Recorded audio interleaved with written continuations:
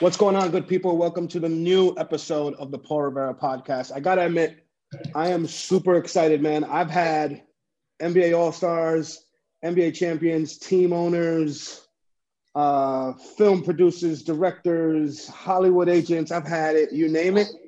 I've maybe never been more excited than I am for this show. We'll get, not to put any pressure on my guests, but we'll get into the reason why. And I think those of you that know me, those of you that are fans of the show will very quickly understand why I'm so excited about the show. I want to introduce a man of many titles, but the most important one is a very good friend of mine, CEO of Lawrence Family Enterprises, Carlton McCoy. Carlton, what's up, brother? How are you? I'm good. Good to be here. Thanks for joining us, man. I know you're super busy, man. For those people that may not know, and I'm gonna sit up here in front a little bit like I'm almighty knowledgeable of the Lawrence Family Enterprises. Like you didn't just explain it to me 5 minutes before we started recording the show. Can you give the people a rundown on exactly what the Lawrence Family Enterprise consists of? Yeah, of course. So I was hired by Galen Lawrence. He is, I think, quietly one of the most interesting and open-minded and forward-thinking businessmen in America.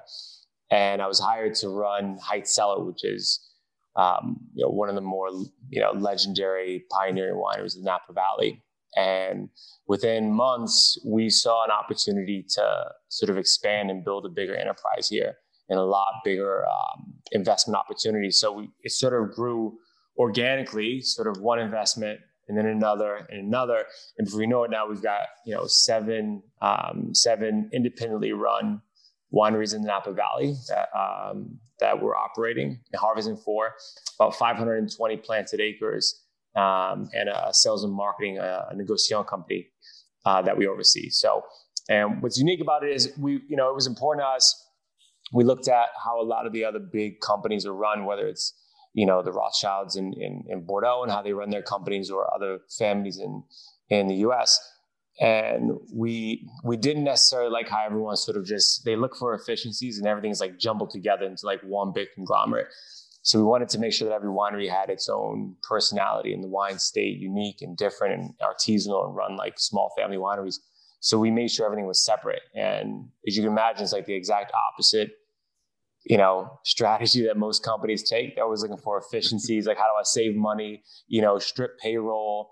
And we looked at it as like, it's really easy to count money you save, but it's much harder to count money that you're not making, right? Mm-hmm. It's like accountants love to show you the money they save, but sometimes that little savings cost you like this much, right? And like brand value. So we run everything separately, and I oversee all of them, although I don't personally hands-on run any of them, which is the way it's set up. Got it. I normally start at the beginning, but I think it's only right. Obviously the fires, I want to talk about that and ask you, massive fires in Napa. How's everyone doing over there? You personally, the company, just Napa as a whole? Yeah, I mean, the fires are sort of like insult to injury this year. It's like we were just sort of starting to like climb our way out of like the pandemic hole, like everybody else in the world. And it's like you get that wake up call at 2:00 in the morning. It's like, all right, there's a fire in this vineyard. And you're like, shit. You know what I mean? So those went on pretty much on and off for almost a month. And it wreaked havoc on the valley. Hundreds of homes burned down, over a dozen wineries burned down. It was bad. But I mean, the crazy thing about fire is once it's gone, it's gone. And now it's like, flames are gone, smoke's gone, and it's just like picking up the pieces. But we're fortunate, nobody from our team was hurt or injured. A couple people lost their homes, but we were able to jump in and make sure they had somewhere to stay and make sure they were taken care of. But you just get used to like dealing with stuff. So it's like, all right, there was like about 30 minutes when you're just like shit, really? And then it's like, all right, jump into action.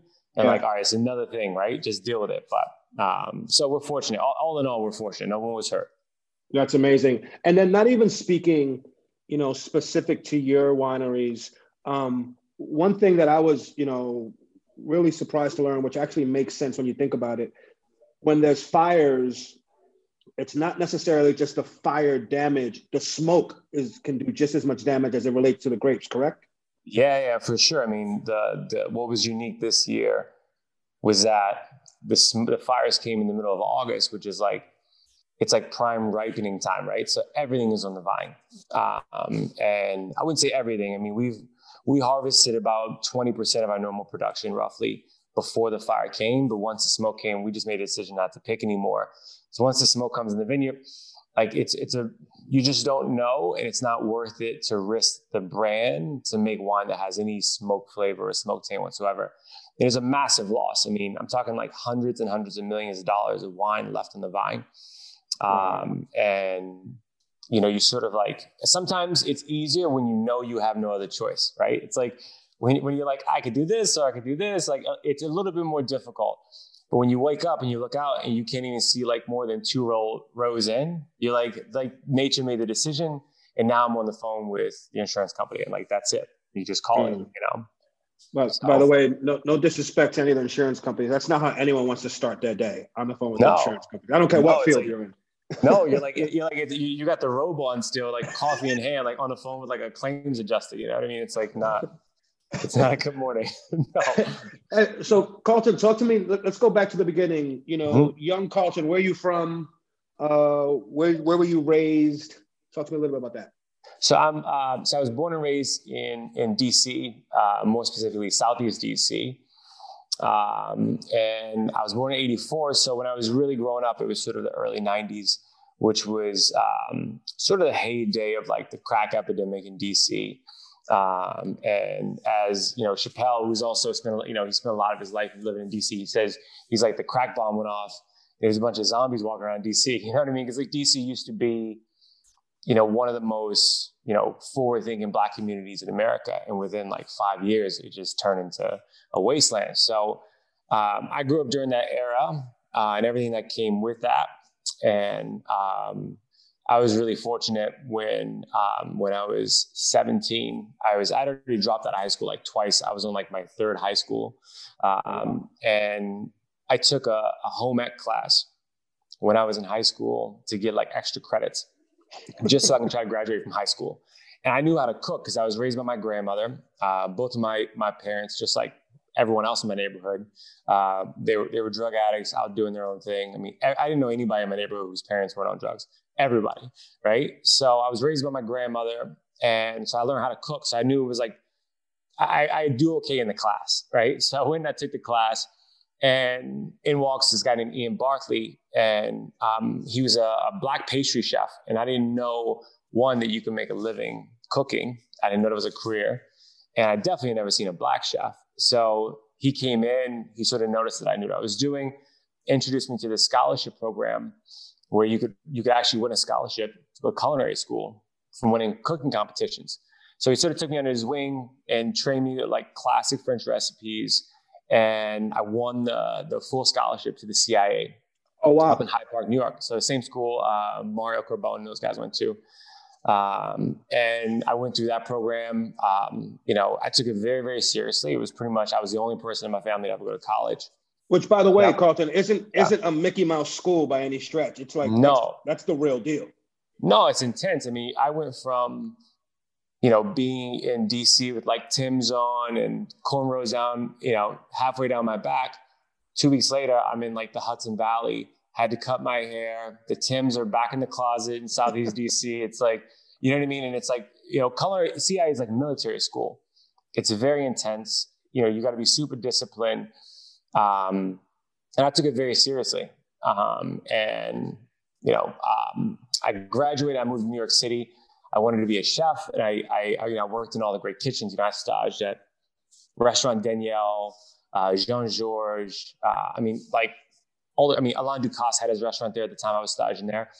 But then when it came time to get a job, what they were quoting me hourly, I'm like, why did I go to college if you're going to pay me $13 an hour? You know what I mean? To live in Manhattan? Like, no, I could have stayed in DC and worked at Home Depot or something. You know what I mean? Like, it's the same hourly. Yeah. So I talked to my family. I was like, there's no way I went through, everything I've gone through to get this education, this skill set to work for, $12, $13 an hour. So I moved to the dining room where you make, let's just say, a lot more than that. And I remember I was working, and this old server says to me, he says, Carlton, you know what? If you want to make real money, in this business, you got to learn wine. He says, Carlton, the steak, you can only charge so much for the steak, right? He goes, what's the most expensive thing on the menu? And it was like $100 steak. He's like, you can't sell them more than $100. He's like, so, you're going to get $20 on that table. He goes, but if you learn wine, you can sell them a $500 bottle of wine. I didn't even know they made bottles of wine at $500. And I'm like, what? He's like, yeah, you do the math. So I started studying wine. And then during that time, my grandmother passed away, and which made me buckle down even more in my career and really sort of focus. And then I moved back to DC to help my sister and her kids because they were struggling. And I met this guy who was this young, like, punk rock kid who was also studying for his master sommelier exam. He introduced me to what a master sommelier was. And he's like, look, you're a smart kid. You work hard. I think you can do this. And I just like foolishly like believed him and just started going down the path, like without even thinking about it. For me, it was all like dollars and cents, because at that point I was, helping to raise my nieces. I was paying for everything, helping my sister. And it was like, all right, I can make more money. I'm in. Like, and it really wasn't. Everyone has this story of like this epiphany wine. It's like, oh no, like, this guy gave me this, 71 DRC Latache and it changed my life. Like for me, it was a paycheck. And if I can make more money, I was going to do it. And at that point, we were struggling. It's like, if they had told me you can make 5 times more money fixing cars, I would have been under somebody's car fixing the transmission. You know what I mean? Right. But he's like, this is the path. And I like committed my life to it, like 7 days a week, somewhere between 4 to 8 hours a day. I was like in the books, and I like progressed really, really fast. So I moved out to Aspen and took my master sommelier exam, and passed the exam when I was 28, which is, I think, maybe the second youngest in the world. So I want to spend a little bit of time on the master sommelier exam and the process. I don't think people, because I damn sure didn't until you explained it to me. Sure.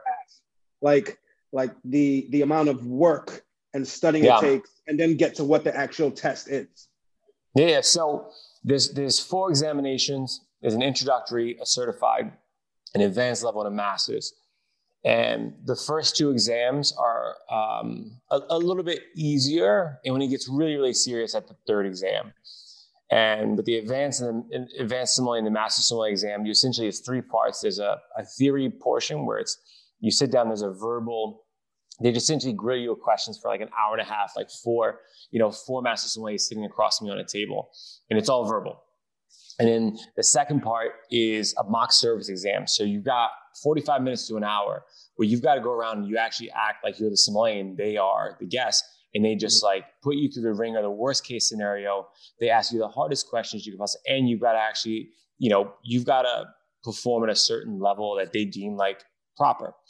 And then last is the blind tasting, which is my favorite part. I love is they give you 3 white wines, 3 red wines, and they give you 25 minutes to tell the vintage, the grape, the region, and the quality level. And you got wait. Yeah. They give you 6 wines, 3 white, 3 red, and 25 minutes. And you don't know what the wines are, where they're from. You don't know anything. Nothing. And in 25 minutes, and mind you, they can be from anywhere in the world. Yeah, any grape, any vintage, anything. Holy shit. But to me, I thought that was the most fun. I know it sounds sick. People go crazy over like blind tasting. It like crushes people. I thought it was so much fun because I like the challenge of it. To me, there's one thing to sit and study a book, right? And you like read and you learn, and that's incredible, right? But to apply it, and I just love the challenge of it. It's the hardest part of the exam. That's why I loved it. And I got really good at it, and I really loved doing it. So the first time I took the exam, let's put it this way. It typically takes people about 10 years from the first exam to pass to the 4th. If they pass, it's got like a 3% pass rate to find the master's exam. So, it's if you do make it all the way through, it's like 10 years. And I did it in 5. And like and I'm not saying that braggadociously because my personal life suffered, but I didn't do anything. Like I from the moment they taught me about what the master sommelier exam was, and I was about to turn 23 when I first learned what it was. And so I passed. I didn't do anything. Like I study almost every day unless I was like going to travel. And every time I had a vacation, it was going to a wine region. And I didn't care about a girlfriend or a hobby. I never had a hobby, nothing. I don't even remember what I did with my life. It was like 5 years unless I was like studying. that was it. Cause it's like, this is the shot, right? It's like, I mean, you see that when you're around, elite athletes where that's their shot and everything else can fall apart. But as long as like that part is on track, like they're happy. You know what I mean?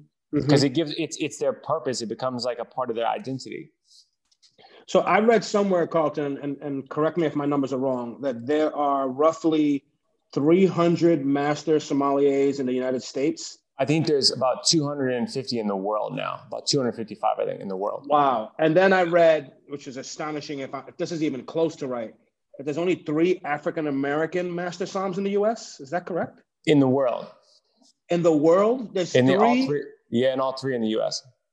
There's 3 African-American master somms in the world, and all 3 are in the US. I mean, it's a dumb question, but do you know the other 2? No, I do. Yeah. I mean, of course. Yeah. It's a small clan.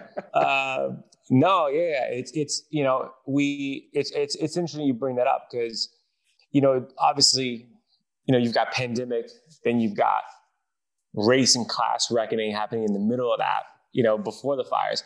I was like slap in the middle of what was a big reckoning of being inclusive of people of color in the wine industry. And, the Master Sommelier organization, the Court of Master Sommeliers, because it's the top, of the pyramid, that always happens. You become the target for it. And they became the target as like the example of, look, you've got 2%, of anyone with African-American heritage in your organization. What they don't realize is that's actually pretty high compared to some other organization who have 0, but, the organization did an incredible job of saying, you know what, you're right. And they're taking some pretty incredible actions, but a lot of other great things came out of that as well. But I mean, it's like, it's not an industry that has done a great job of marketing to people of color, of not just African-American, any Latin American, anyone, but, sort of white male and female. Yep. And it's changing real fast, which I'm very proud of. So, Carlton, let me ask you, I'll bring it close to home. I didn't know what a master sommelier or sommelier was till I was 35 years old. Yeah. Right. So for kids like me from the Lower East Side, or kids like you from DC, or kids like Mav from Akron, how can we be somms if we don't even know the profession 100%. Exists? It's always a dual situation. It's not just race, it's class as well. Yeah, for sure. And we always focus in on the race, and that is one part of it. But it's also class as well, where, a lot of times in this country, we've sort of deemed certain career paths as like unattainable for certain people. And in a sense, it almost is because, we talk about and we discuss the residual effects of some of the systemic racism that's been placed in the legislature. A big part of it is separating people in society and from social circles in what you're exposed to, whether it be through the restaurants that you go to, or the type of restaurants you go to, or just who you're hanging out with and what you're talking about. It's, social media definitely, I think, sort of democratized a little bit of that. But really when it comes down to it is like, that's a big part of why I try to do everything I can to be as vocal and public as I can about where I came from. It was really difficult for me for a long time. I hid where I was from, and a big part of it because it wasn't okay to talk about it. It wasn't okay for it to be in public, and people look down on you. And now I felt that I achieved enough where I can sort of say like, yeah, I'm from here, and I've already proved my abilities, right? And through that, and trying to find different platforms to bring awareness to that. So like, the little PR and a little Carlton can look on social media like, yeah, look, that dude can do it. He's from here. Mm-hmm. Like I can do it. And that helps to bring the awareness. Another part of it is not just color. When we talk about class, is like, I never saw really until I started like hanging out with like you and Matt and so forth, like seeing people who were successful in business that weren't always just suited up and trying to speak interview, jargon everywhere. You know what I mean? Like we learn, there was the way we spoke, and then there was you spoken interview, right? Mm-hmm. And sure. And even any Black businessmen that I met before, they were just in permanent interview all the time. And it was almost like they completely neglected, how they were raised and their culture and beliefs. Part of that was probably because it wasn't accepted in their worlds either. But, it's great to see people, people in our communities say like, yeah, like I can be intelligent, I can be capable, I can actually be forward thinking and redefine industries and still be the person that I am. And I think that makes, the youth from places where we're from even more comfortable believing that they can do it. Right. And the second is now we have to open up paths, which is a big focus of mine as well. It's so interesting you say that. I've never told anyone this. I had this conversation with Mav when we first started our first business in Robot. We'd have all these big meetings with like really big Fortune 100 companies and CEOs and CMOs, and we'd go to their headquarters and we'd get suited and booted, and I'd be like, this ain't really like my thing. Like, and my joke to Mav would always be like, I can't out Harvard. You know what I'm saying? I'll never do that thing, right? I'm like, but I can dress like me. I can throw on a sport coat with a Guns N' Roses tee underneath with some clean forces and look very professional and still be able to talk my thing. And I think I don't want to speak for Mav, what I realized is we're in the room because we've earned it. And it's okay to be ourselves as long as we're professional about it and carry ourselves in a certain way. And I think a lot of young professionals, I think this is what you were saying, a lot of young professionals, when you're starting, you feel like, hey, I need to be a real certain way to be accepted in this room or whatnot. And we don't realize that what makes us different is kind of what makes us really special in that room. Do you feel that? For sure. No, but I also think it's like, you got to judge the situation because, as far as we've come, we're very far from where we need to be. For sure. So I'm not advising, if, you're jumping into your first interview that you show up with some J's and a hoodie on, maybe like get in the door first, judge the situation if that's culturally acceptable. Because unfortunately, it's like, it's a survival skill. I talk to my therapists all the time is like being able to, if you're in America, if you're of any ethnicity other than being sort of like just white Christian, and if you're from poverty, like you have to learn how to be a shapeshifter as a survival technique, right? It's like, how do I, if my goal is to be able to feed my family and move up in that corporate ladder, like sometimes I got to project myself as maybe something I'm not to be able to succeed. And that's, that's okay. For a short time. You can't do it forever. You'll go insane.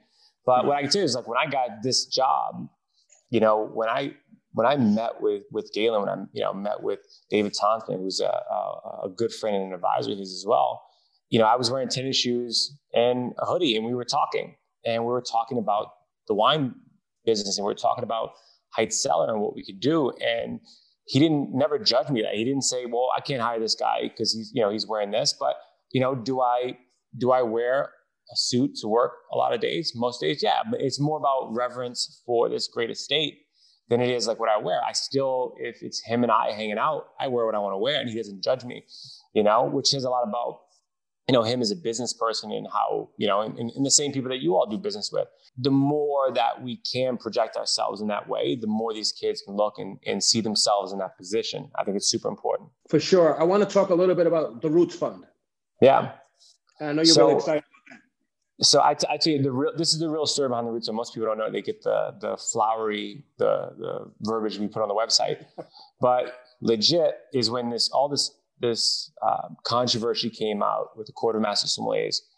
I was pretty public about speaking out against the idea of like trying to cancel this organization and like, because look, we saw it for a bit there where it was just sort of like anyone who didn't fit within the criteria of what we deemed acceptable in a company was like, all right, shut that company down. I'm not sure it's always the best approach. It's a case by case thing, but in my opinion, I saw what it did for my life and how it's changed my family and how it's going to change my family's kids. You know what I mean? Like it completely, my opportunities through the Court of Master Sommeliers broke what was a very long strand of a generational curse of poverty. My family will be fine forever now. So why would I go out of my way to destroy this organization instead of molding it and changing it to be what we needed it to be, which is much more difficult and it takes a lot of work. So I was pretty outspoken about like it being silly. And somebody called me out and like, sent me a message, was like, we need to talk. I think was the message I got. You know Which is never good, by the way. That's never good. And not from a Black woman. When a Black woman sends you a message that says, we need to talk, you're never like, good. Yeah. So I got on the phone with this person and we talked it out. And I told her why and I stood by it. And she understood. And I says, let's try to do this thing. And we started talking more about what was needed in the industry. And really what it came down to it is we saw that, one, to your point, P, was people from where we come from don't even know what a sommelier is. They don't know that it's a career path. And they don't understand that it can be very lucrative. The wine business is billions and billions of dollars in this country, and we don't have a stake in it yet. And that's changing very quickly. The second was education, right? Because I don't believe in putting somebody in a position where they're not going to succeed. So scholarship efforts to give them, the education they need, or setting them up from internships. And then lastly is helping with job placement. And why that's so important is, most people who get jobs typically get referred. We know that, right? We post a job or we call around and fill a position, before it's posted a lot of times, you know what I mean? Before we even advertise for it. So we try to use the influence we have and the people and the connections we have, just like other people do, and to try to get them in roles where they can be successful. So when you come to the Napa Valley and you're in one of the great wine cellars of the world, you go in and you're going to see some Black and brown faces in there, as you should, right? So Roots Fund is really built around, just that. And it was incredible to see. This year we were able to get a few people into like big time internships with major wineries in Napa. And, I had heart to hearts with each one of them, just saying, look, you need to understand the value of what you have. You don't get to play by the rules of everyone else there on the internship that's drinking and partying. You're serious. You put your head down and, you need to like set the bar. And they just absolutely crushed it. And it was just incredible to see like what happened to me in high school when I was in that home ec class, someone walking in and saying, hey, look, you can do this, and putting me on a path. Me being able to do that for them is like, I know the impact that it has on the family more so than probably even they know at this point, So it's been amazing to see the growth we've had just in 1 year, and then starting to see people actually sort of like just go on and just throwing cash in the donations, just like, we love what you're doing, keep going.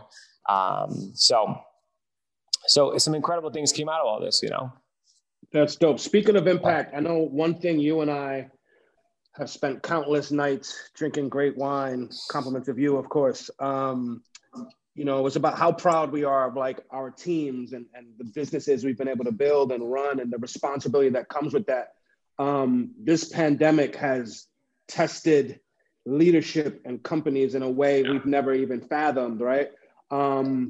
I know you're really proud of how you and your team were able to manage through the pandemic today. Can you talk a little bit about that and a big decision that made news for you guys and how you handled the pandemic? Yeah. So, we saw everything that was going down just like everybody else. And I flew out to Arkansas to meet with the family that owns our companies. And we spent a couple of days talking about, all right, this thing's coming down the pipeline. We don't know if it's going to be a month, 2 months. We thought 2 months was the max, to be honest with you, probably should have been. But, first thing we said was, look, we spent so much time building this team, literally like cherry picking every employee. We can't lay these people off, because everything that we're building, we're moving faster than we can recruit at this point. And so every person we get, we got to keep them, And so we made that decision very quickly, but it became, okay, well, now you've turned on the tap, but there's no more water coming in. So you're just draining it, right? So how are we going to, keep something coming in? So when I came back, we met with the whole team. And again, the first thing is really important to me as a leader is to make sure that people feel safe and secure. So the first thing I let the meeting officer say is no one's being laid off. You're going to get paid your full wage, but this is what I need you to do. I need you to show your appreciation. And how I need you to do that is I need you to create new revenue producing ideas. And I said, every day I want everyone to send me one idea, right? And at that point, probably had about 50 employees, like clockwork every day. And I said, no idea is a bad idea, right? Like as crazy as it seems, just send it. I said, just send it directly to me. Someone else can judge you. You know what I mean? And, the ideas that came up were exceptional. I'm talking about not just like things that we just put into place immediately, which some of them we were able to, and we're actually going to like far exceed our direct sales budget for the year. But like stuff that like we can implement for all of our estates going forward. So in a sense, like when you look at the residual down the line, we're going to actually make money from this situation. But you know, during that time, we were building new companies, even in the middle of pandemics, and like poaching employees from other companies and just like building. Everyone thought we were insane. But the way we looked at it is, even if this thing lasts for a year, we still have to operate in a year. And we saw an opportunity where a lot of these other employers in the Napa Valley and companies just, without even thinking about, just drop to everybody. You know, we could pick up all these really talented people that, again, no longer had that commitment to those companies. And we were able to, and we built an incredible lineup of employees during that time. I want to, before we get into the fun stuff of tasting some wine, I want to ask you, you know, when I met you, you were employed in Aspen, right? Yeah. I don't know if we want to talk about the employer, but employed in Aspen. And to me and to anyone else on the outside looking in, you had the dream job. You were in Aspen. All your friends would come through during the high season. But in all seriousness, I want to talk about, because I think there's something so remarkable about you being at the top of your game and deciding to challenge yourself and take on a new challenge. You could have stood in your previous employer and had the time of your life and made all the money and did all that stuff. Talk a little bit about your decision. Less even about like your previous employer and your new employer, just career-wise. No.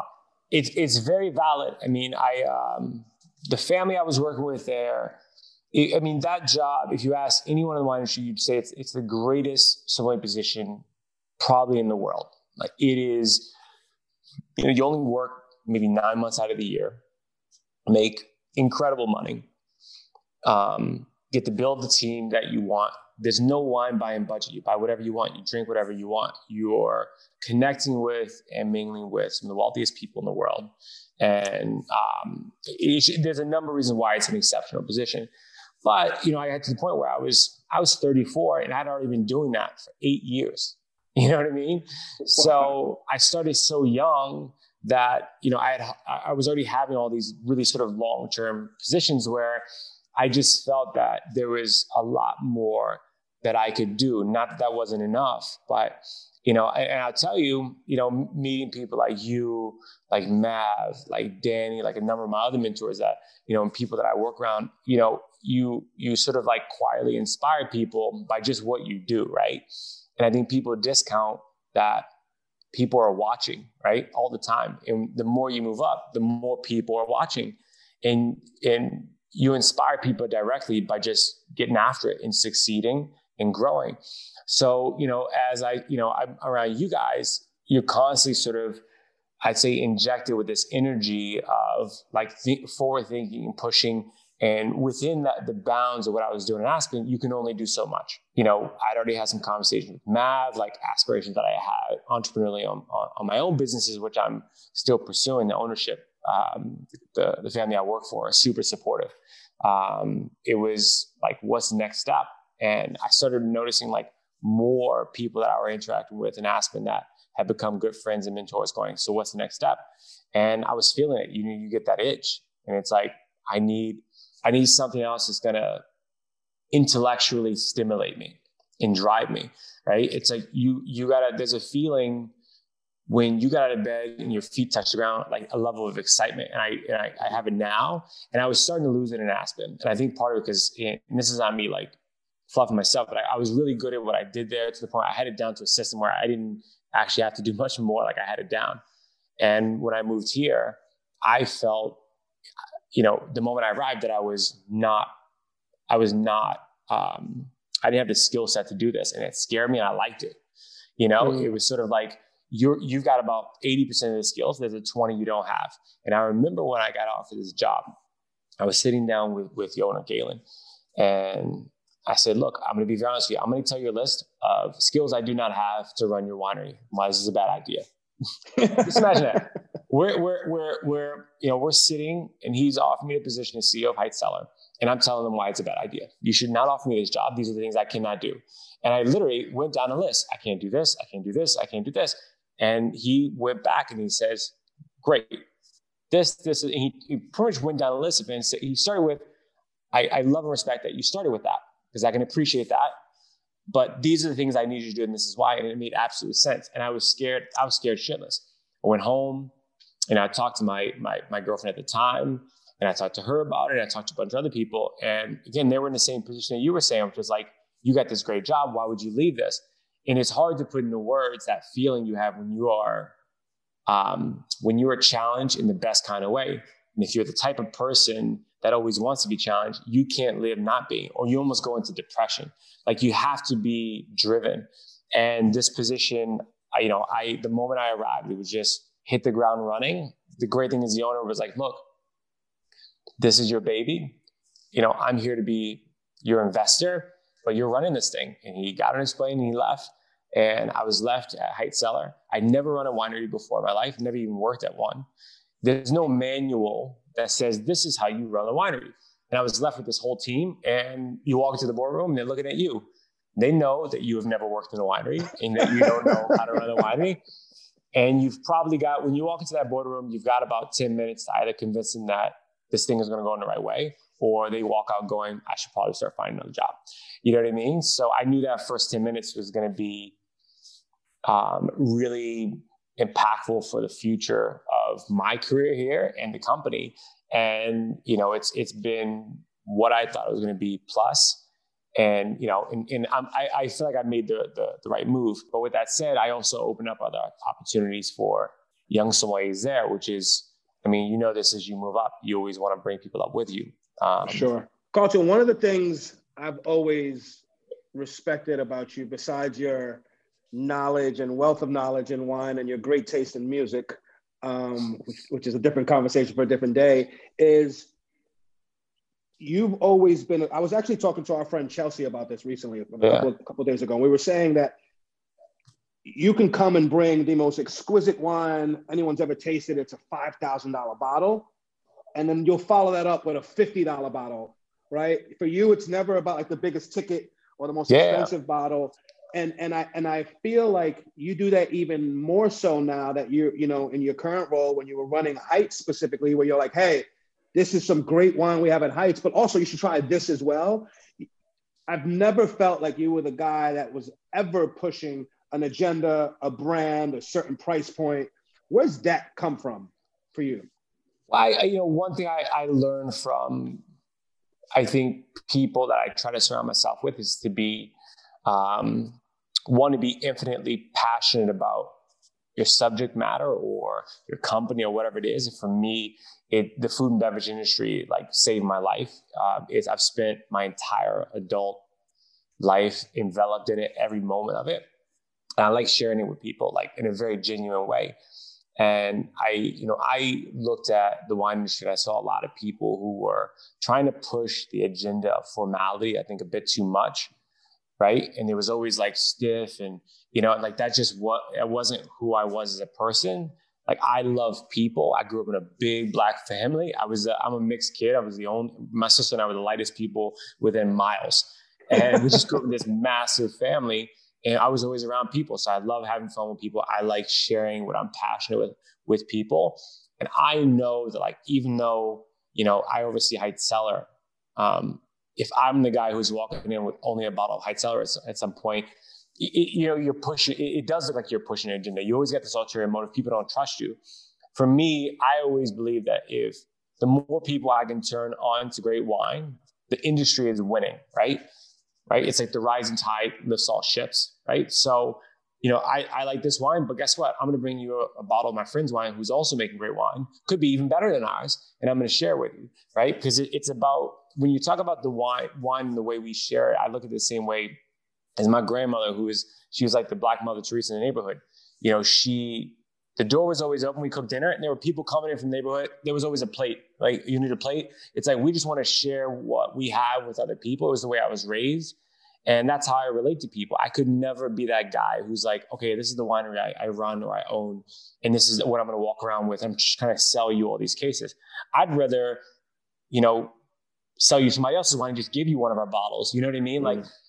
Because it's all going to come back around. And for me, when you look at what makes, I think, life rich, it's connecting with people. that inspire you, that motivate you, have similar values, and also can relate to things like with passion the way you do, right? Like I struggle spending a lot of time around a lot of people in the wine industry because I think they geek out too much. They're way too serious. They forget to take pleasure and just drink wine. You know what I mean? Like if I go to dinner tonight, I don't want to sit around talking to you about vine training methods and like I don't want to talk. I just want to drink. You know what I mean? Let's talk about something else. Let's listen to some music or something. Like let's just drink and enjoy it. And I think a lot of people have a problem doing that. And it's a competitive edge being able to just relax in this industry. You know what I mean? It's not a normal thing. I think that's super dope. And you put your money where your mouth is and you live it every day. I remember we were in Napa, what seems like 5 years ago, but I guess it was just last year for a mutual friend of ours, Danny's bachelor party. Yeah. And obviously anyone that goes to Napa wants to go to French Laundry and whatnot. And you curated the whole trip and you were like, yeah, we're going to do that, but I'm going to take you to get the best burger in town first. Oh, yeah. Right? Like, I was like, oh shit. Like, and it damn sure was the best burger in town. No, you end up, and everybody ends up having a great time. I mean, that's what it's about, man. It's like, what's unique, American versus European. Like Americans are not super formal people. We're not. I mean, everybody who's in this nation, for the most part, let's call it 98%, are typically from like some sort of working class something, right? Or upper middle class. I mean, it's not a lot of like royalty in this country, right? It's a very small percentage of people who even have that kind of wealth. So we don't have that image of like a relating like wine to formality, right? I mean, it's like, that's just not who we are as a people. So like forcing it all the time, it makes me uncomfortable. You know what I mean? Like, I don't like wearing like going to dinner in a suit and drinking a bottle of wine to me is like the most uncomfortable thing. Like I want to be in my jeans, drinking great wine, listening to great music. And I think, look, the American dining scene is like turned into that. Like you see it in restaurants in every city now. It's like you can go and get great food or a great omakase, like a baller bottle of wine, and you're listening to hip hop or you listen to whatever, and everyone's cash and they're just enjoying, right? Because it's like we Americans, I think we need to take a better angle of like being true to who we are and being okay with, not being uber formal. I mean, I was just in LA and you look at like, John and Vinny, I did an event with them and they're a perfect example of that. Super talented, both like very intellectual cooks, but they know how to like not overthink it and just make really delicious food. And they've got an incredible wine program. And it's like, they've got this vibe that's like, it's very LA and that's very American. And for me, I think the more American wine consumers and diners can just embrace that and not feel like this pressure to be like, I know I got to suit up if I'm going to drink that Grand Cru Burgundy. You know what I mean? Right. That's, to me, that's the energy I want to bring to the wine industry is like, we can make nutso incredible wine, some of the best wines in the world. And we're going to do this and maybe next to it have a cold Bud Light. You know what I mean? And you know what I mean? Like being jeans and a t-shirt and like, that's okay. Right. I don't have to interact with this thing the way you do, like the way they do. And it's also, I think, what people of color, bring to the industry as well. Because I mean, I'm not going to speak for every Black person, every Latino person. We typically are very lively people. We want to have fun. We're loud, we're boisterous, a lot of energy. And that's not what you associate with luxury wine a lot of times. So, having more of us in the industry is only going to make it a better place, I think. It's actually dope. As I bring my glasses here, one of my favorite dining experiences last year was me, Mav, and Danny went to Shuko. Yeah. And we were drinking incredible Burgundy, listening to Nipsey, That's and it. I was like, man, what's better than this? What's better than this? Exactly. And it's like, and the problem is that people used to make you feel guilty for taking pleasure in that experience. You know what I'm saying? And you shouldn't, right? Like that's what it's about. That's literally what the whole thing is about. It's like creating moments with people. When we had the opportunity to take Danny and Mav, it was for Mav's birthday, to Burgundy. And, watching we were for Mav's birthday, but I think Danny enjoyed it even more. Looking at Danny's face, Danny refused to spit out any of the wine. So we're going to like 5 different wineries in like one day. So like by winery 4, like he's toasted by having the time of his life. And look, we're like in jeans and a hoodie at like Domaine Rousseau, one of the, rarest wines in the world. And it's like, everybody's okay with that, right? Like that's a memory made and that's how we wanted to experience it. Even the winemaker was like, this is cool. You know what I mean? Because like everyone else comes there, they're suited up and it's like very serious. we come in and like they appreciated it because we were like very comfortable in our own skin. I love it. So I told people at the beginning that I was extremely excited about this show, and now they have the visual. I have 4 empty wine glasses in front of me. You were kind enough to send me 4 bottles of wine. Yeah. You want to talk about the 4 bottles you sent me? Yeah. And how should I pour? What should I pour first? Well, there's 2 white wines, two red wines. You can pour all 4 of them. I really try not to geek out too much when we talk about wine with people, and even with education, because I think part of it is like the idea of having like wine authorities to me is very scary. And it's because they almost have too much influence. Like, wine is very intimidating for a number of reasons. One, I think it's really marketed as a luxury beverage too often when it's really not always. But the other thing is like, it's not, as a country, we're all very new to like drinking wine, right? It's only in the last like generation and a half where like the masses were drinking wine. So we're just warming up to it. So I always like to just like, people just they've got to try everything. The problem is that we, because it's so intimidating, we look for like our sound bites and like the 10 brands that everybody wants to drink. And they forget like the wine world is vast and super diverse. So I always just try to lay out a lot of wines and just have people drink them. And it's like, whatever you like, you like. And people shouldn't be ashamed to drink whatever it is they like, right? And if it's something I don't like to drink, well, guess what? It doesn't matter. I'm not drinking it. You know what I mean? And you have sommeliers and wine writers and wine journalists who are pretty much trying to tell people what they should like. And I think it's the wrong path, right? I think it's about giving people guidance to help, them describe what they like so they can get it more often. Because again, when you look at the goal, which is to have everybody in America drinking wine, like I want a bottle on every table in America, right? Because that's going to help the industry thrive. Then everybody Carlton wins. for president. Carlton for president 2020. I would never make it. No one would ever. I get a few votes. I think I get a few votes. You got mine. You got like 5 or 6 of our camp for sure. I can get a couple votes at least. No, so what we did here was we have 2 of the wines that we make at Heights Cellar. Okay, those are these 2. Yeah, the Quartz Creek Chardonnay from Oak Knoll, and we have the Trailside Cabernet Sauvignon from Rutherford. What we try to do is we pick 2 wines that are very different styles in the Napa Valley. So Heights Cellar, I mean, you've had the wines before.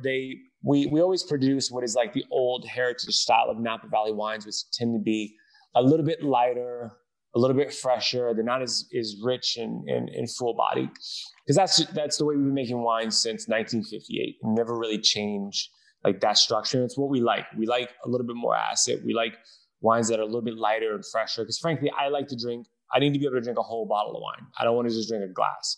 So what we did was we chose another Napa Valley Chardonnay and another Napa Valley Cabernet Sauvignon that are what we call like the modern Napa Valley wines. So the Chardonnay here is what they like call like these like buttery, oaky, richer styles of Chardonnay, higher in alcohol, just like it's big.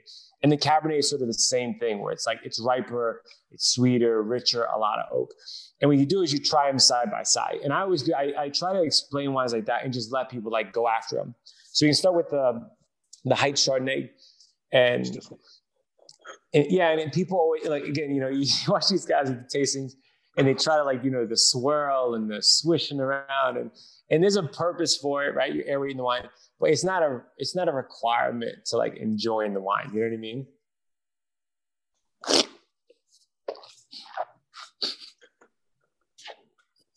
I'm not spitting mine out, Carlton. I gotta drive home. I got one more meeting. I gotta drive home with that. Non-stop meetings. No, but all right. So you notice that you got acid, there's freshness. The beautiful thing about acid is that's what keeps you salivating, and it induces hunger, right? So it makes you salivate, it makes you want to eat more, and then you drink it, you go back and forth, and that's really the interplay between acid and food, right? It works really, really well together. But then you have the second wine, and you can already smell it. It has that like buttery, toasty, sweet. Wow. Yeah. We call this cougar juice. Wow. This is the kind of wineries like these. They're like,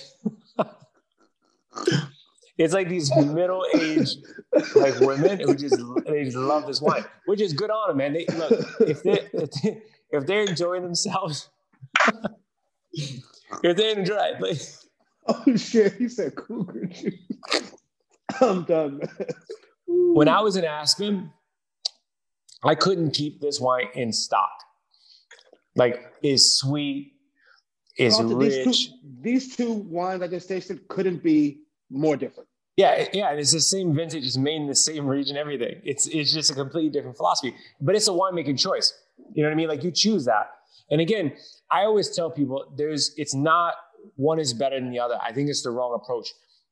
You shouldn't impose your opinions on other people. If someone asks, you should also still be careful, because if someone likes something, if someone likes this wine, which a lot of people like this wine, let them drink it. You know what I mean? Like, is this really what this is about? It's like getting everybody to like what you like. You know what I mean? Like, I have to be very honest with you. I don't really like very much trap music. I just never got into it. You know what I mean? Like, I'm old school. I listen to hip hop in a very small amount of rap, but like trap, I just never got down with it. Unless I'm in a spinning class, for some reason, it makes sense. But it doesn't mean there's anything wrong with it. It's just not your cup of tea. And if you enjoy listening to it, you should listen to that, right? Like, that's the whole point, is the music speaks to you. You take pleasure at it. If you like this type of Chardonnay, you should drink it and drink a whole lot of it. And I'm sure the producer's going to love getting those depletions. But that's not what we like to drink, so we don't make that. And that's okay. Like, we believe that it's like room for everybody, right? When you look at America is like per capita highest consumption of wine, and we still have a very small percentage of the population that even drinks wine. So like, sky's the limit as to like where we can get, and there's like room for everybody, in my opinion. I mean, again, if I'm in somebody's house and they open a bottle and pour it, I'm drinking it, right? I would never go to the store and buy a bottle. You know what I mean? Right. This actually was the first, outside of, being a buyer for the restaurant, the first time I personally had a bottle of this purchased ever in my life, this style of Chardonnay. It's just not what I drink. But again, a lot of people love this style of wine. All right, so we'll go to the Cabernet, is the same thing. So Heights, same thing. You're going to smell it and you taste it. It's got a freshness to it. It's got more of those, like we call like secondary notes. It's not just all fruit. This tastes very familiar. I've had a lot of this, Carlton. Yeah. Tastes like home. It's got acid. It's got freshness, red fruited. Like, you want like roasted duck, you want, rack of lamb, and you want to be going back and forth with it. And then you taste this wine, which, it's a very popular brand, and you can just smell this right away. It smells like dessert wine. It's like port.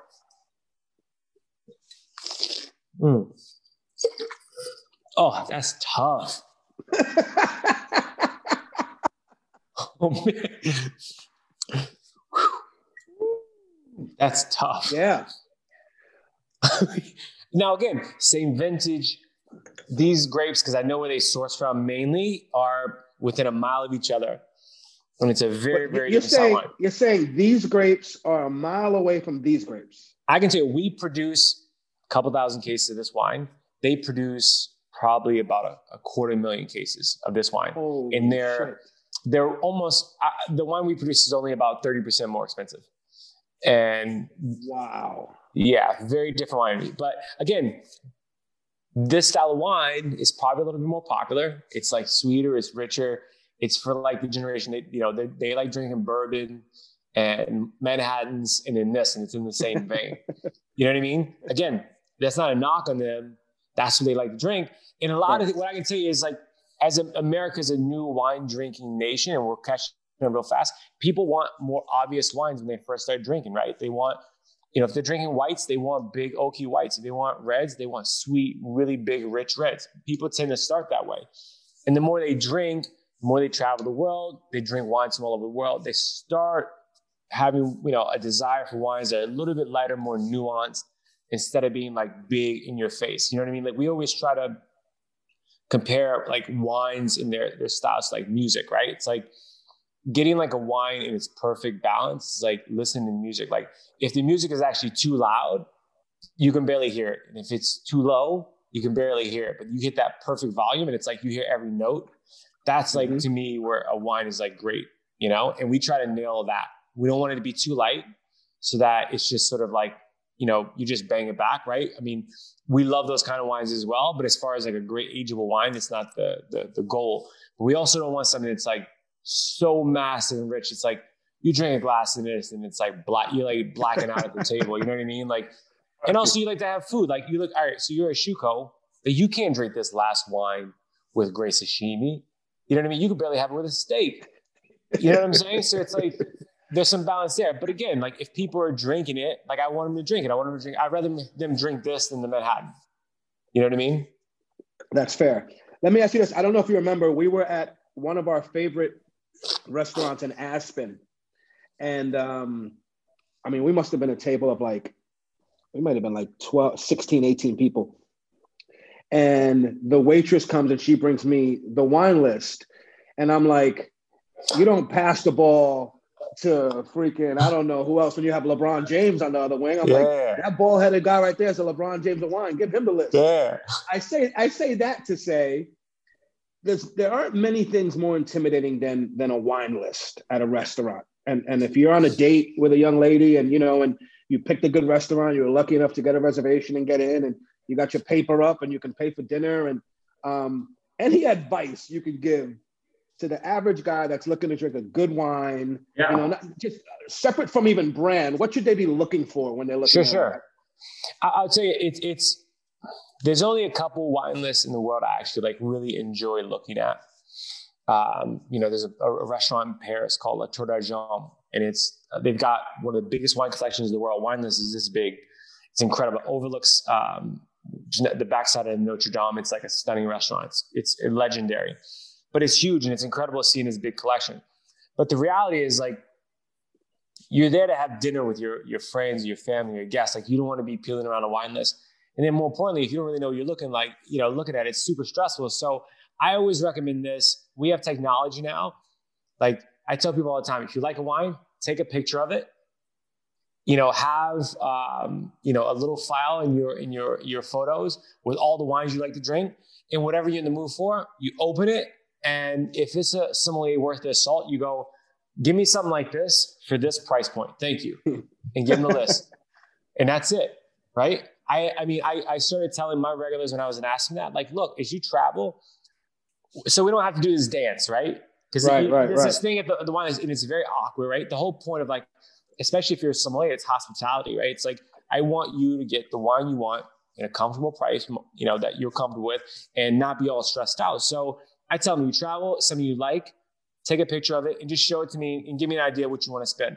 Again, the dance for price point can be a little tough sometimes, especially if you're in an awkward situation. So open list, point at the price point, something like there, something like this, and that's it. And if you're in a good restaurant, the som knows what they're doing, they can take that pretty easily. You know what I mean? To figure it out. Gotcha. And why I say that is, what you can't get away from is, like, wine is incredibly difficult to understand. And there's hundreds of thousands of producers. There's no way as a normal wine drinker you're ever going to know them all. It's impossible, right? Most of us don't even know them all, right? So what's important is you get something you like to drink, and it's within the, why the price point is important is because you'll have those soms that'll take you. When I was a young som, I used to do that. It's like someone's like mortgaging their house by the time that check comes. But you know what I mean? But it's like, give them the price, give them what you like to drink, and then you're good. You know what I mean? And then if you want a second bottle, challenge a som. Show me something else that's in that same vein, similar price point. And if you like that, take a picture so you'll learn something new. One thing I think that people get too caught up in is, they get really comfortable with the brands that they know because they're comfortable with it. It's like, if you're in a great restaurant and the sommelier you trust, like, tell them to give you something you never had before. Like, that's the beautiful thing about wine is, like, the whole world opened up to me once I started to travel the world. I mean, no one in my family really traveled the world. So when I had the first opportunity, I started doing it. It was just like eye-opening. One, looking at how people live their lives. I was like, shit, how can we know about this? And then two, how they interact with wine. People don't, it's not like they're just grabbing the same bottle every time. They're trying new stuff all the time. So I tell people, like, get out of your comfort zone and just try stuff. Like, what's the worst going to happen? Like, you're going to drink it, you're going to get a buzz. You don't like it, don't buy it again. You know right. I remember, I obviously trust you implicitly. And I remember recently for my birthday, I told you, hey, you know what? I'm having a couple of friends together. I'd love to, if you can curate a wine, selection for me. And you were like, no problem. Yeah. What are you going to spend and what are you going to do? Is it dinner? Are you just hanging out? Are you this? And I was like, I told you what it was. I told you budget. You're like, I got it. And you sent me an array of bottles. What goes into your thinking when you're curating a list for someone? What's crazy is like, I working in restaurants for so many years. You don't always remember people's names, right? It's almost impossible. But I remember their face and I always remember what they drank. And it was really fun. I was back in Aspen and I was there for a couple of days, like dealing with this real estate thing. And my buddy texted me. He's like, hey, look, this guest is in town. They're celebrating his 70th birthday and they want to have dinner. I was like, absolutely. So we met up, we had a glass of wine, we're talking, and they started telling this story and they were like, oh yeah. We were in Paris. I remember the name of the restaurant where they went on their honeymoon. It was long before I was even born. It's an older couple. I remember the wine that they had. I remember the vintage, everything, right? It's like when you take interest in something, like you remember it, right? So I typically, especially people that are pretty close to me, I can remember what everyone's wine preference is. So I'm looking at that. I remember I also asked you who was going to be there. Yep. Because there's one thing to like go, great, I'm going to get wines just P likes. Then I go, okay, who's going to be there? Okay, well, I know what that guy likes. Okay, so I know what to put in the mix. And then you're looking for like diversity. So I'm not just going to go, okay, well, great, let me just give them a bunch of Burgundy and that's it. Like you got to throw some other things in there that I know like they fit within the same vein. And it's like, you're going to be comfortable with like 80% of this and the other 20 you probably haven't seen before. So you can like, oh shit, what is that? And then when I do that, I always try to make it a little bit cheaper than what you would normally spend. So you're a little more comfortable. And more importantly, it's an insurance plan. If you don't like it, you're not that mad, right? So you're looking like, all right, well, we didn't spend that much money for it. You know what I'm saying? But I'm always thinking about that. It's like when I still cook a lot. In my heart, I'll always be a cook. When I have people over for dinner, I try to make sure like everybody has something they're going to drink, they're going to like, you know what I mean? And I never do formal dinners. I cook and I try to do everything family style and I just open bottles and I put them on the table, get the music going. It's like, that gets the vibe going. You can just grab and pour. And I tell people all the time, like when you have a dinner party, don't just choose like a white and a red.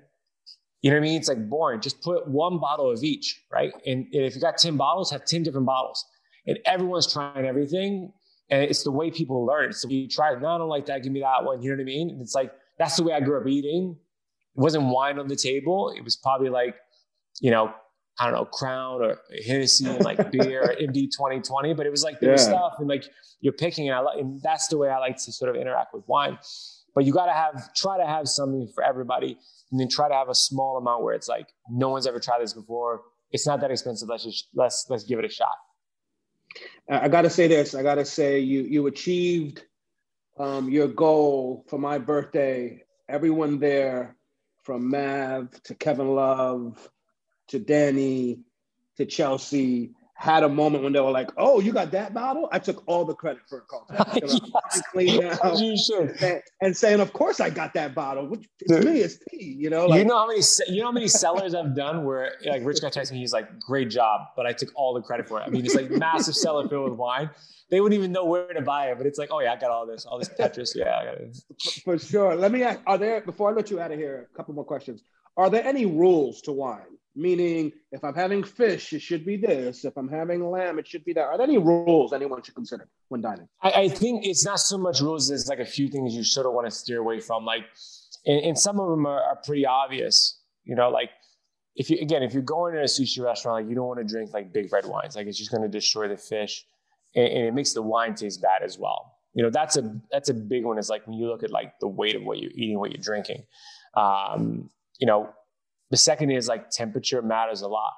Like white wines, you don't want to be like ice cold, right? I mean, you got nowhere else to store. Most people don't have a wine cooler in their house. If you do, that's ideal. You know what I mean? Like I like almost all my wines somewhere around 50 degrees, whites and reds. And around 50? Yeah. So I like my reds really cool.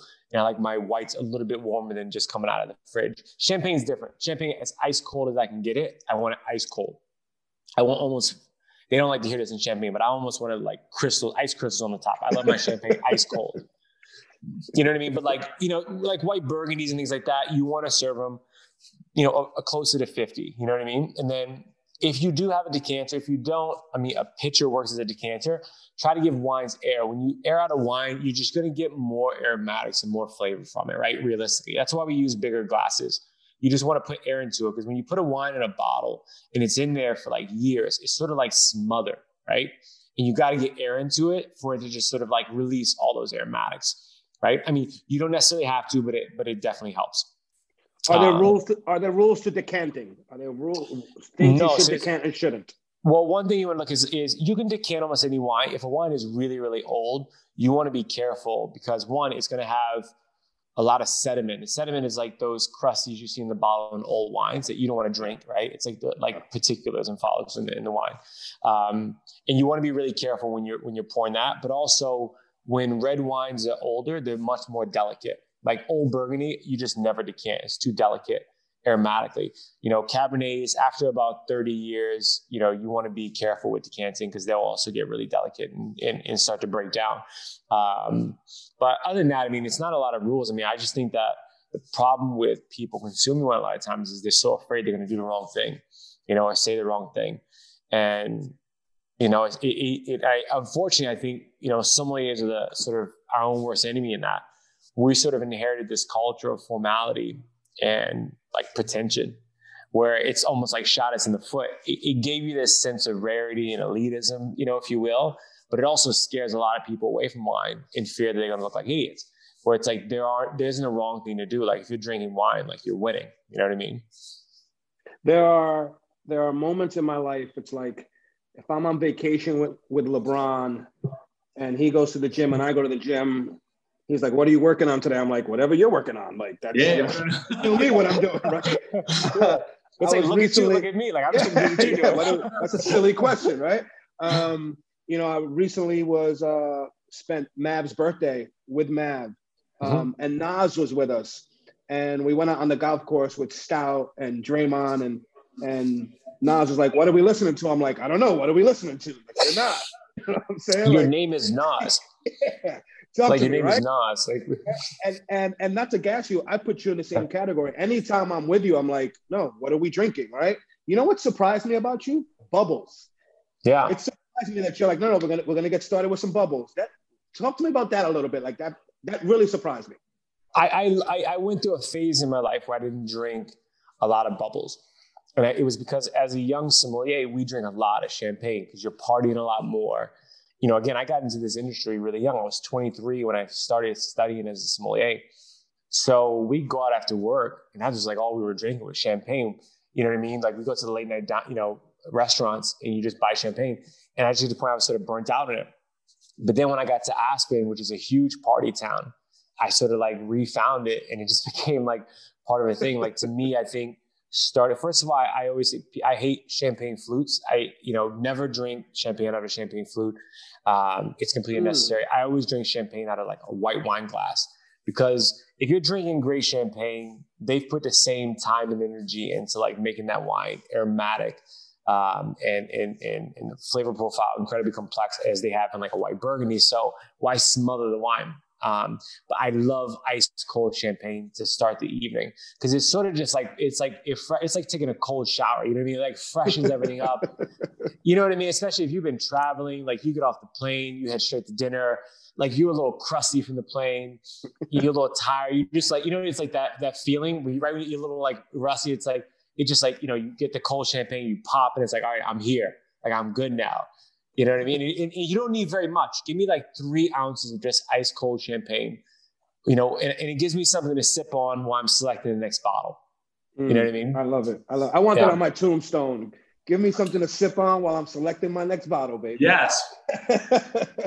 Carlton, last question before I get you out of here. There is a 19-year-old, 20-year-old Carlton or 20-year-old PR listening or watching this show right now that maybe didn't even know what a Somm or a Master Somm was, and their interest is really piqued, right? If we've done our job, hopefully that is the case. There's at least one person.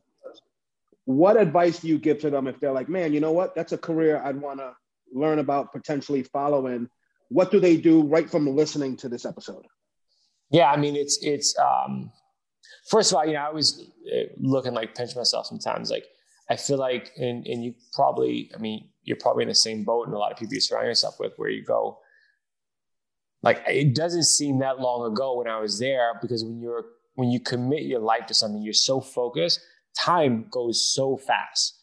Yeah. And I'm 36, and like, I vividly remember being like 17, 18 years old, like driving up to like the CIA, like it goes so fast. So I remember that feeling of like, where you just sort of like, you just don't know how to do it. You know what I mean? Like it looks cool, but like, how do you even do that? And so to me, I pinch myself. I even do this for a living. It's pretty nuts, right? And I still try to explain it to my family, and they don't get it.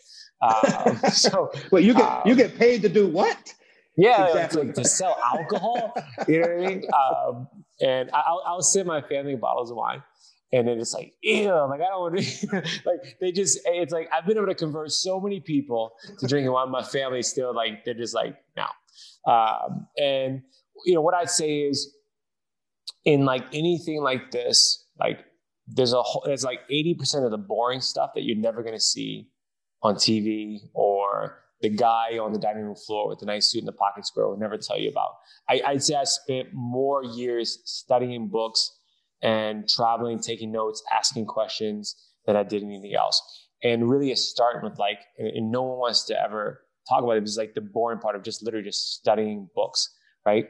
Studying books, memorizing. And then when you come to the age of drinking, like go work in a restaurant, and I don't care how low a position, go to the restaurant that is known for the greatest wine program wherever you live. And, the way I did it was I said, look, my shift doesn't start, I'm a server. Servers start late, right? My shift doesn't start till 4. I can come here at 10 o'clock in the morning if you want. I'll sweep the floor in the cellar. I'll move cases. Whatever you need me to do, I'm going to do it. And I work for free. And I did that for a long time before even the guy said, okay, great, let's open this bottle of wine. Let's talk about it. Because he wanted to see how committed I was to not just the glamour of being a sommelier and like having a nice suit on, but like the grunt work. Are you gonna read the massive book this big and then come in and load cases around for 3 hours? You know what I mean? Are you gonna do the grunt work, or you just want to see what you see on TV? You know what I mean? Right. And so I'd say like, study first, and then, find a restaurant where you can just screech your way in. And guess what? If there's no position in the dining room, you go to that guy, you go, I'm committed to this. I'm going to go wash dishes until you come back and tell me there's a position, right? Like there has to be some hustle in there where you're just like, I'm going to get this thing. It's like, how bad do you want it? And I'd say that mentality has served me more and given me more direction to be able to move up the ladder very, very fast. People who are ambitious recognize people who are hungry and are willing to do the work. A lot of people don't want to work anymore, right? The entitlement level is very high. And, if you're not willing to put in 12 to 16 hours a day for a long time, and then go home, shower, and then open the book and study, and then wake up and then open the book again, you know what I mean? And study, and then go back and put it in, like, it's probably not going to work for you. You know what I mean? But that's how anything that is a high, takes a high level of achievement, that's what it takes. But it's very fulfilling. To me, I think food and beverage change in traveling the world, changed my perspective on the world. It changed me as a person. And it made me a better person with my family. It gave me an opportunity to now create new opportunities for people. And I think ultimately that's the goal, is like, you keep climbing the ladder, but the higher you get up, like there's more people you're like pulling up behind you. You know what I mean?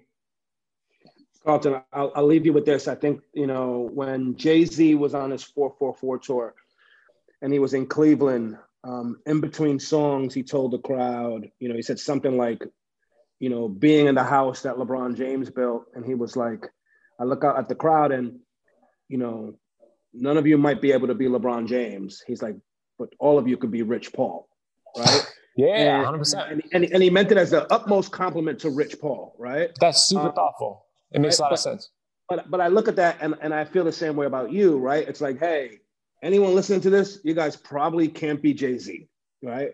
But you can be Carlton McCoy, right? No, there's no 100%. competitive advantage to being 7 foot. This is hard work, hustle and passion. Do you feel that? And I remember I listened to podcasts you did with Mario Carbone, somebody I have an enormous amount of respect for. Everyone involved in those restaurants that they have, and he talked about how what he does, there is no like genetic inclination to be a great chef, right? I don't believe there is any genetic inclination where you can just be you're born to be a master sommelier, right? It's like there is a thing in some people where they wake up and every day they go, well, whatever I did yesterday, I'm going to try to do it better. And it's hard for some people to understand, but it is, you either going to learn that, you're going to live that way, or you're just not going to. And some people make a decision not to. And it is a decision, right? I tell people every day, like, you have a decision every day when you wake up. It's like, are you going to give a shit or you're not going to give a shit? And there's some days when I don't give a shit. And those days are few and far between. I can't afford not to. But for the most part, it's like, once you start up that ladder, it's an incredible feeling climbing, and you don't want to stop climbing, right? Once you start climbing the ladder, you don't stop in the middle of the ladder. Even if you can't see the top, you just keep going. You know what I mean? Right. Like, you just don't know how to stop. And like, we talk about the concept of like, what drive is and like what pushes people. And the reality is like an empty stomach, a hungry mouth is like one of the greatest motivators in the world. Take away that safety net, right? And the people I went to culinary school with, the people I work with in restaurants, like, they had no clue where I came from and like what I was dealing with. And they dealt with the situation. And I'm sure you've dealt with this in business every day. And P is like, the people you're dealing with, like, if things go wrong, they could go back and move home, right? Like, like, to me, I was no moving home. There was nowhere back to move to. So it was like, if you felt like you were on the streets, so it's like, it wasn't an option. Like, you just like, you don't even, it's like, you don't even think for a second, like, maybe I'm just going to give up. I'm going to stop. I'm tired. This is plan A, B, and C. This is all the plan. This is it. This is the one thing. So, I love that. And it's why you, me, the people you surround yourself with, love being surrounded with people who are driven no matter what they're doing. I met you, I met Mav, I met Danny by serving you guys wine. Right? I'm not in the same field as you guys, but it's like, one thing we share is like, whatever we're doing, like, we're trying to like crush it. You know what I mean? And to me, it's like, that's the kind of people you want to surround yourself with and culture that create that energy. Absolutely. Carlton, man, I know you're super busy, man. I so appreciate you doing this. As usual, anytime I call on you, the answer is always yes. And I love you for that. I look forward to us being able to do this in person, hopefully very soon, man. Shit. I'm dying. Dude. We're due. We got to figure out this winter. We got to figure out Aspen, a COVID, socially distanced, safe way to get together and enjoy. We're going to life. be toasting burgundy in the bubble or something. I mean, because I can't live like this. Oh, man. Carlton, I appreciate you, man, as always. Thanks for the time. And like I said, I look forward to doing this in person. Cool. Peace. All right, brother. Peace.